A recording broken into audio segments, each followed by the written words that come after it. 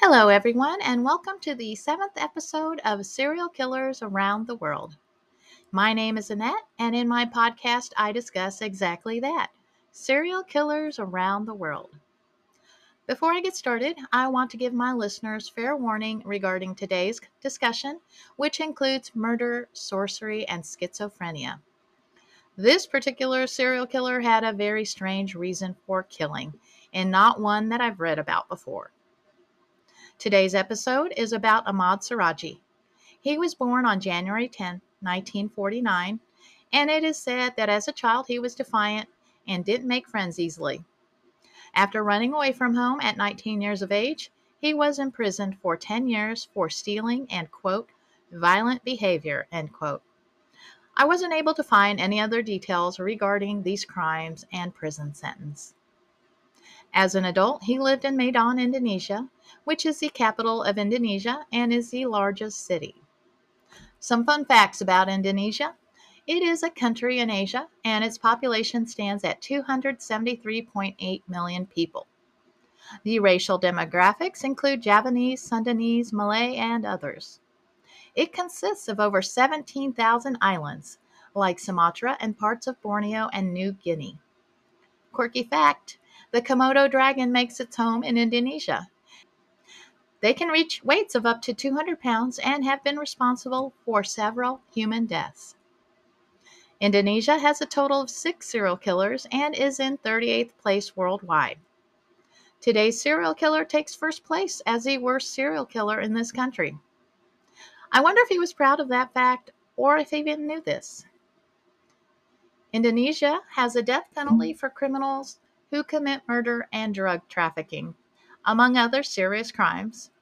Firing squad is their form of capital punishment, and the prisoners are taken in the middle of the night to undisclosed locations and executed. Okay, back to Suradji. He was a cattle breeder by trade, but also dabbled in the occult, and this played an important role in the crimes he committed. His victims ranged in age between 11 and 30, and were girls and women, and his method of killing was by strangulation. His crimes spanned 11 years from 1986 to 1997 until his arrest on April 30, 1997. It appears that a dream prompted Suradji to kill women. In the dream, his father appeared before him and advised Suradji to become a mystic healer, and that in order to do this, he would have to drink the saliva of dead women. Women began to seek out Suradji for his mystical powers that would make them more beautiful and wealthy. In 1987, women began to seek out Suradji for his mystical powers that would make the women more beautiful and wealthy. In 1987, his first victim came to him asking for assistance to help her become more beautiful. He led her to a sugarcane field, asked her to stand in a hole he had dug, and after she stepped into the hole, he began to bury her up to her shoulders to prevent her from escaping. He then strangled the young woman and, after gathering saliva from her mouth, proceeded to drink it. Suradji also targeted prostitutes as they came to him for help in attracting more clients. From what I've gathered, he used the same hole in the sugarcane field to murder all of his victims. Fast forward to April 27, 1997. The body of 21-year-old woman Sri Kamala Dewi's was discovered in a sugarcane field. A witness testified that he had taken Dewi to Suradji's house for reasons unknown. Evidence found at his home, which included Dewi's purse and clothing, confirmed the police's suspicion that Suradji murdered the young woman. He was then arrested, and his 3 wives were also arrested and charged with assisting in the murders and helping hide the body. While being interviewed by police, Suradji stated, quote, "My father did not specifically advise me to kill people.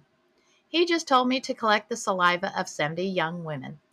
So I was thinking that it would take a long time if I had to wait to get these numbers. I was trying to get to it as fast as possible, so I took my own initiative to kill." End quote. It is also believed that there was not a sexual component to the murders, and that Suradji did it only for wealth and power. Some speculate that he suffered from schizophrenia and that the auditory and visual hallucinations prompted him to kill. His trial began on December 11, 1997, during which time he maintained his innocence, but the police felt otherwise given the 363-page charge against him. On April 27, 1998, he was found guilty of murdering 42 women and girls and sentenced to death by firing squad. Rightly so. Only one of his wives was also sentenced to death, but her sentence was later reduced to life in prison. Suradji faced his firing squad on July 10, 2008. Interestingly enough, a film about him was released in 1997 titled Mystère Cabane Tabou. The title translates to The Mystery of the Sugarcane Plantation in English.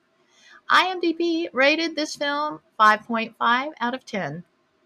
There is also a crime documentary series called Serial Killers Files, and Season 5, Episode 2 is titled The Black Magic Serial Killer, Ahmad Suradji. I read that there is a new shaman killer in Indonesia. He is a 45-year-old man who promised people great wealth, but instead killed at least 12 men and women before being apprehended in April 2023. Slamet Tohari lured his victims into his home, and after being paid for his service, he would poison them with potassium cyanide. The bodies were found in 8 graves near his home. His trial began in September 2023, and he has been charged with premeditated murder and deception and embezzlement. Well, I will end this podcast here. Thank you for listening, and I hope you will come back. Stay safe, and please be kind to others. And don't murder.